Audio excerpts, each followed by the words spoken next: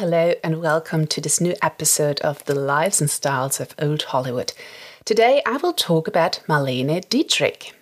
So Marlene Dietrich was one of the most successful German actresses of Old Hollywood. She was a high-profile entertainer, a very successful marquee live show performer, and she is named the 9th greatest female screen legend of classic Hollywood cinema. Let's start at the beginning. Marie Magdalene Dietrich was born December 27th in 1901 in Berlin, Germany. Her parents were rather well off. Her mother, Wilhelmina Elisabeth Josephine's family, owned a jewelry and clockmaking firm, while her father, Louis Erich Otto Dietrich, was a police lieutenant. When Marie Magdalene was 6 years old and her older sister Elizabeth was 8, their father died at the age of 41. His best friend swooned in and married the widow 6 years later. But he never officially adopted the Dietrich sisters. That's why Marlene kept her name throughout the years. What did change, though, was her first name. When she was 11 years old, she just merged her two first names from Marie Magdalene into Marlene. This is the way we know her today. Marlene went to a girls' school and a secondary school while studying the violin. She even wanted to become a violin player, but a wrist injury cut that dream short. Instead, she became a chorus girl in the vaudeville circles and she danced in revues around Berlin. When she got rejected from the Max Reinhardt Drama School, she entered the Max Reinhardt Theatres anyway, as a chorus girl. Marlene's first movie role was in 1923, when she was 22 years old, in The Little Napoleon. The most memorable thing about the movie, Marlene Dietrich met her husband-to-be, Rudolf Sieber, on the set. They married the same year and had a little baby girl called Maria Elisabeth Sieber a short year later. But Marlene Dietrich continued working on the stage as well as in film, both in Berlin and Vienna, the two major European cities for movies in the 1920s. Her most impactful performances, though, were done on stage in musicals and revues that included singing and dancing. By the late 1920s, Marlene Dietrich had also managed to get bigger movie parts. The biggest one would be the movie Blue Angel in 1929, in which Marlene Dietrich plays Lola Lola, a cabaret singer. It was directed by Josef von Sternberg at the Babelsberg Film Studios in Berlin. This movie also featured the Dietrich song Ich bin von Kopf bis Fuß auf Liebe eingestellt, or in English, Falling in Love Again. Von Sternberg, who already was established in the US as a director, urged Dietrich to come to the US. She did so and signed a contract with Paramount Pictures. In short, Dietrich was supposed to be Paramount's answer to MGM's Greta Garbo. For the following 5 years, Dietrich worked with von Sternberg and starred in 6 movies. Von Sternberg is also the one who not only discovered Marlene, but the one that was incredibly instrumental in making her a glamorous movie star. He wanted her to lose weight and coached her extensively as an actress. He actually was rather imperious, but Marlene apparently was one of the few actresses that worked effectively with him. Von Sternberg and Marlene Dietrich had one of the most successful collaborations as a director and actress, unparalleled by any other except the Katharine Hepburn-George Cukor collaborations. The latter actually, though, is quite different in the sense that Cukor did not create the roles, the lighting, the filming and the script especially for Hepburn. But von Sternberg did exactly that. He used his unmatched skills of lighting and photography to stage Dietrich to the optimum effect. In addition, the attention to the details of set design and costumes made the 6 Dietrich von Sternberg collaborations extremely stylish. Still, until today, the visual style and glamour of them is unmatched. It was Marlene's first movie, Morocco, opposite Gary Cooper, that includes her probably most noted film appearance. In the movie, she's a cabaret singer and performs a number in a man's white tie and then kisses a woman. Both were quite shocking for the time. And this movie also earned Dietrich her first and only Academy Award nomination. Many critics still debate whether it's von Sternberg or Dietrich that made the immense success of the collaboration possible. But actually, it's the combination and partnership between these two. Because after von Sternberg was fired from Paramount and the two did not collaborate anymore, they did not reach the same heights of success ever again individually. Apart from Morocco, the two also collaborated on Dishonored, Shanghai Express, Blonde Venus, The Scarlet Empress, and The Devil is a Woman. Dietrich actually said about The Devil is a Woman that she thought she was the most beautiful in this particular movie. Dietrich's movies without von Sternberg were definitely not as successful, neither critically nor at the box office. Neither The Garden of Allah for David O. Selznick nor Night Without Armor performed well, and I Love the Soldier even ended on the cutting room floor instead of on the screen. All of these productions consumed large amounts of money and did not gross well. So, Dietrich was placed on the box office poison list, keeping company with Greta Garbo, Joan Crawford, Mae West, Katharine Hepburn, Norma Shearer and Dolores Del Rio, amongst others. Her movie Angel in 1937 was again poorly received and led Paramount to end Dietrich's contract. The following 2 years, Dietrich did not do any movies.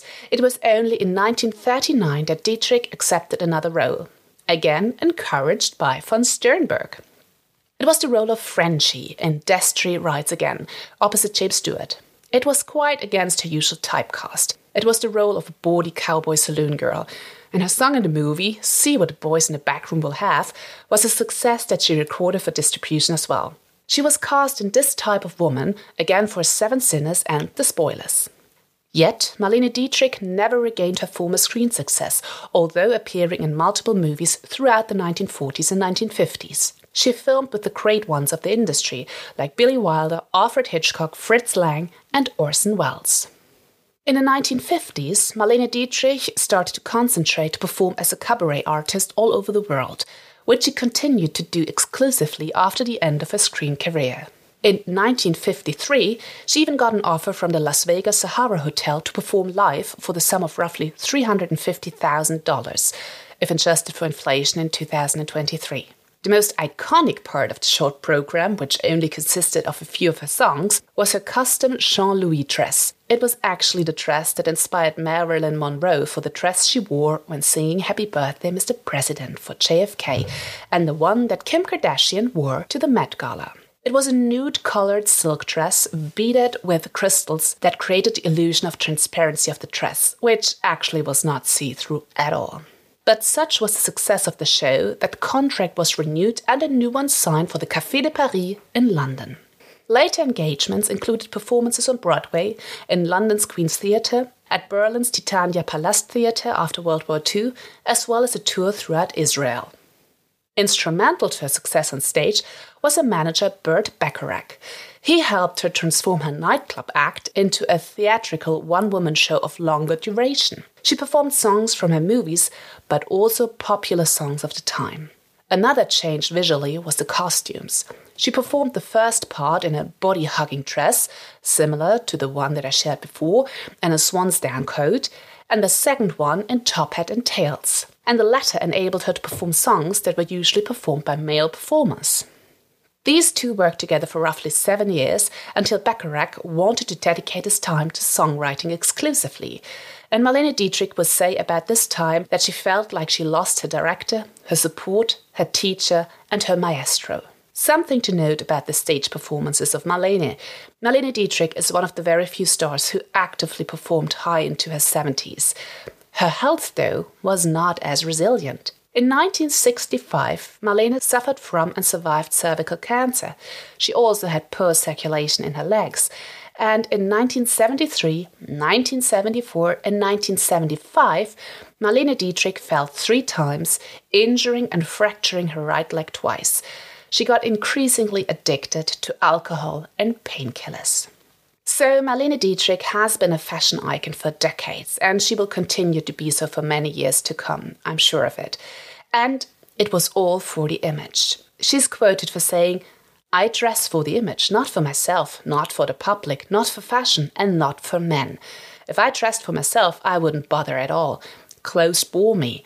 I'd wear jeans. I adore jeans. I get them in a public store. Men's, of course. I can't wear women's trousers, but I dress for the profession." And Edith Hatt, who was an iconic costume designer to the stars, acknowledged Marlene Dietrich for knowing more about style and fashion than any other actress she's known. And Marlene's androgynous style of clothing, using top hat and tails, as well as establishing trousers when they're still not allowed or common for women to wear, and the reason why she got arrested multiple times, are still hallmarks of women's use of fashion. So she was a trailblazer for the freedom we enjoy when picking our outfits. As she grew older, Marlene Dietrich used not only expert makeup and wigs, but also body sculpting undergarments and non-surgical temporary facelifts, which today are being revived by the use of tapes all over social media. Marlene Dietrich actually invented the non-surgical Croydon facelift, which honestly I had never heard of before I researched Marlene Dietrich. So the Croydon facelift involved twisting tiny strands of hair around hairpins that were then pulled tight and fixed further back on the head. Later, Marlene would use a fine gold chain under her chin and behind her ears that was concealed by her hair. The chain held back sagging skin and made her look way younger than she was. And there's still the rumour that Dietrich got her molars removed to accentuate her famous cheekbones when she got older. But this is all the professional Marlene Dietrich, the image, the persona Marlene Dietrich. But who was she when she was not Marlene Dietrich the star? Marlene was openly bisexual, and she played with or defied gender roles and morals throughout her entire career. For example, she frequented the gay clubs and drag balls that were quite frequent in the 1920s in Berlin. She also trained boxing at a prize-fighters boxing club that had just opened for women. And even though Marlene got married to Rudolf Sieber quite young and had a daughter 1 year into the marriage, this did not stop her from conducting multiple affairs. Even with the knowledge of her husband, who often read her correspondence with the men and women she was involved with. Among those was Gary Cooper, during his affair with Lupe Velez, John Gilbert, who also had an affair with Greta Garbo, Douglas Fairbanks Jr., while he was married to Joan Crawford, and James Stewart. Her short-lived affair with James Stewart during Death to Rights Again even resulted in an unwanted pregnancy and an abortion. Other lovers later in life included Yul Brynner, Errol Flynn, George Bernard Shaw, the Kennedy brothers, John Wayne, Frank Sinatra, and Kirk Douglas.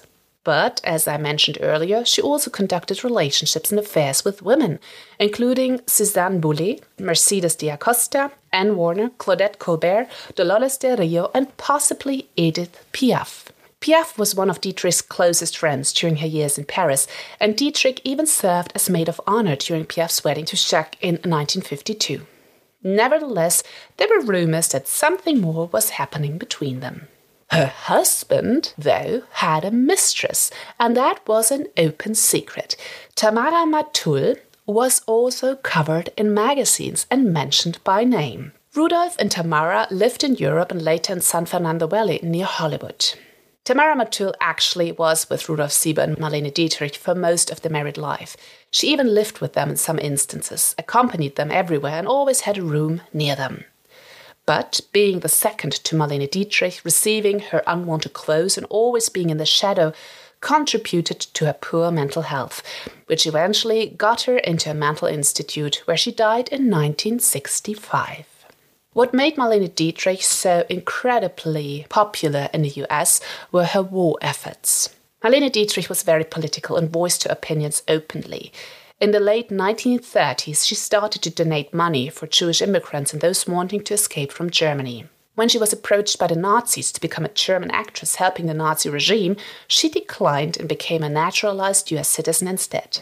During World War II, she was one of the first public figures to help the war effort, sell war bonds and perform before troops. She went to the front lines in Europe, putting herself in danger to keep the spirits of the troops high, and put on shows that extended far beyond her usual repertoire, including even mind-reading sessions and a musical saw. It was entertainment particular to her audience. She even recorded songs especially for demoralizing the enemy troops via the OSS, the Office of Strategic Services. In short, Marlene Dietrich was quite instrumental in the US war efforts and received the Medal of Freedom in November 1947 for her extraordinary record entertaining troops overseas during the war. But Marlene's political activism did not stop there. She still kept contact with world leaders like Ronald Reagan, Mikhail Gorbachev, and Margaret Thatcher. She appealed for saving the Babelsberg Studios in 1989 and spoke on television when the Berlin Wall fell. Marlene Dietrich ended the active part of her career in 1975 after the second leg fracture. Her final on-screen appearance was in 1979 in Just a Gigolo opposite David Bowie. Afterwards, she was only occasionally active, for example in 1988 when she spoke introductory words for a nostalgia album by German musician Udo Lindenberg. She relocated to Paris and spent her last 13 years mostly bedridden in the apartment, with only a few people allowed to visit her. She wrote many letters, and there are roughly 300,000 documents included in her estate, consisting mostly of letters. She kept regular correspondence with Burt Bacharach, Yul Brynner, Karl Lagerfeld, Ronald and Nancy Reagan, Ernest Hemingway, and Orson Welles, for example. And she was on the phone constantly. In 1992, she died of kidney failure at the age of 90. A requiem mass was conducted in the Church of La Madeleine in Paris, which was attended by roughly 1,500 people in the church and many thousand more outside. She wanted to be buried in Berlin, though, near her family and her family home. So today she is interred at the Städtischer Friedhof 3 in Schöneberg, Berlin. And you can see most of Marlene's estate at the Film Museum Berlin. Critic Frances Wyndham tried to capture the phenomenon of Marlene Dietrich pointedly in 1964. What she does is neither difficult nor diverting, but the fact that she does it at all fills the onlookers with wonder. It takes two to make a conjuring trick: the illusionist's sleight of hand and the stooge's desire to be deceived. To these necessary elements, her own technical competence and the audience's sentimentality, Marlene Dietrich adds a third: the mysterious force of her belief in her own magic. Those who find themselves unable to share this belief tend to blame themselves rather than her. Well, I think Marlene will always live on as a fierce German entertainer and actress, a beautiful woman, a decent human being, and a woman fighting for the equality of people and women and their right to express themselves, sexually and sartorially.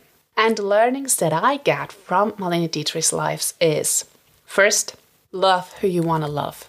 She did not care whether they were man or woman.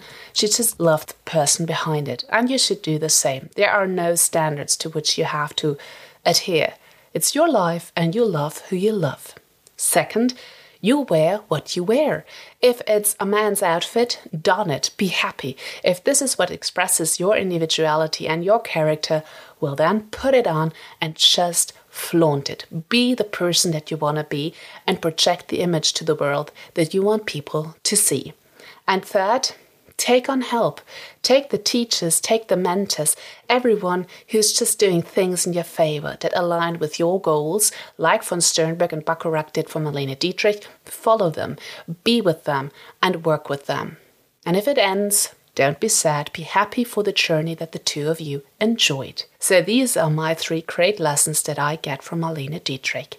And I hope you learned something new about her. I sure did. And, well, I'm looking forward to sharing some more details on another Hollywood great one with you next week. Bye!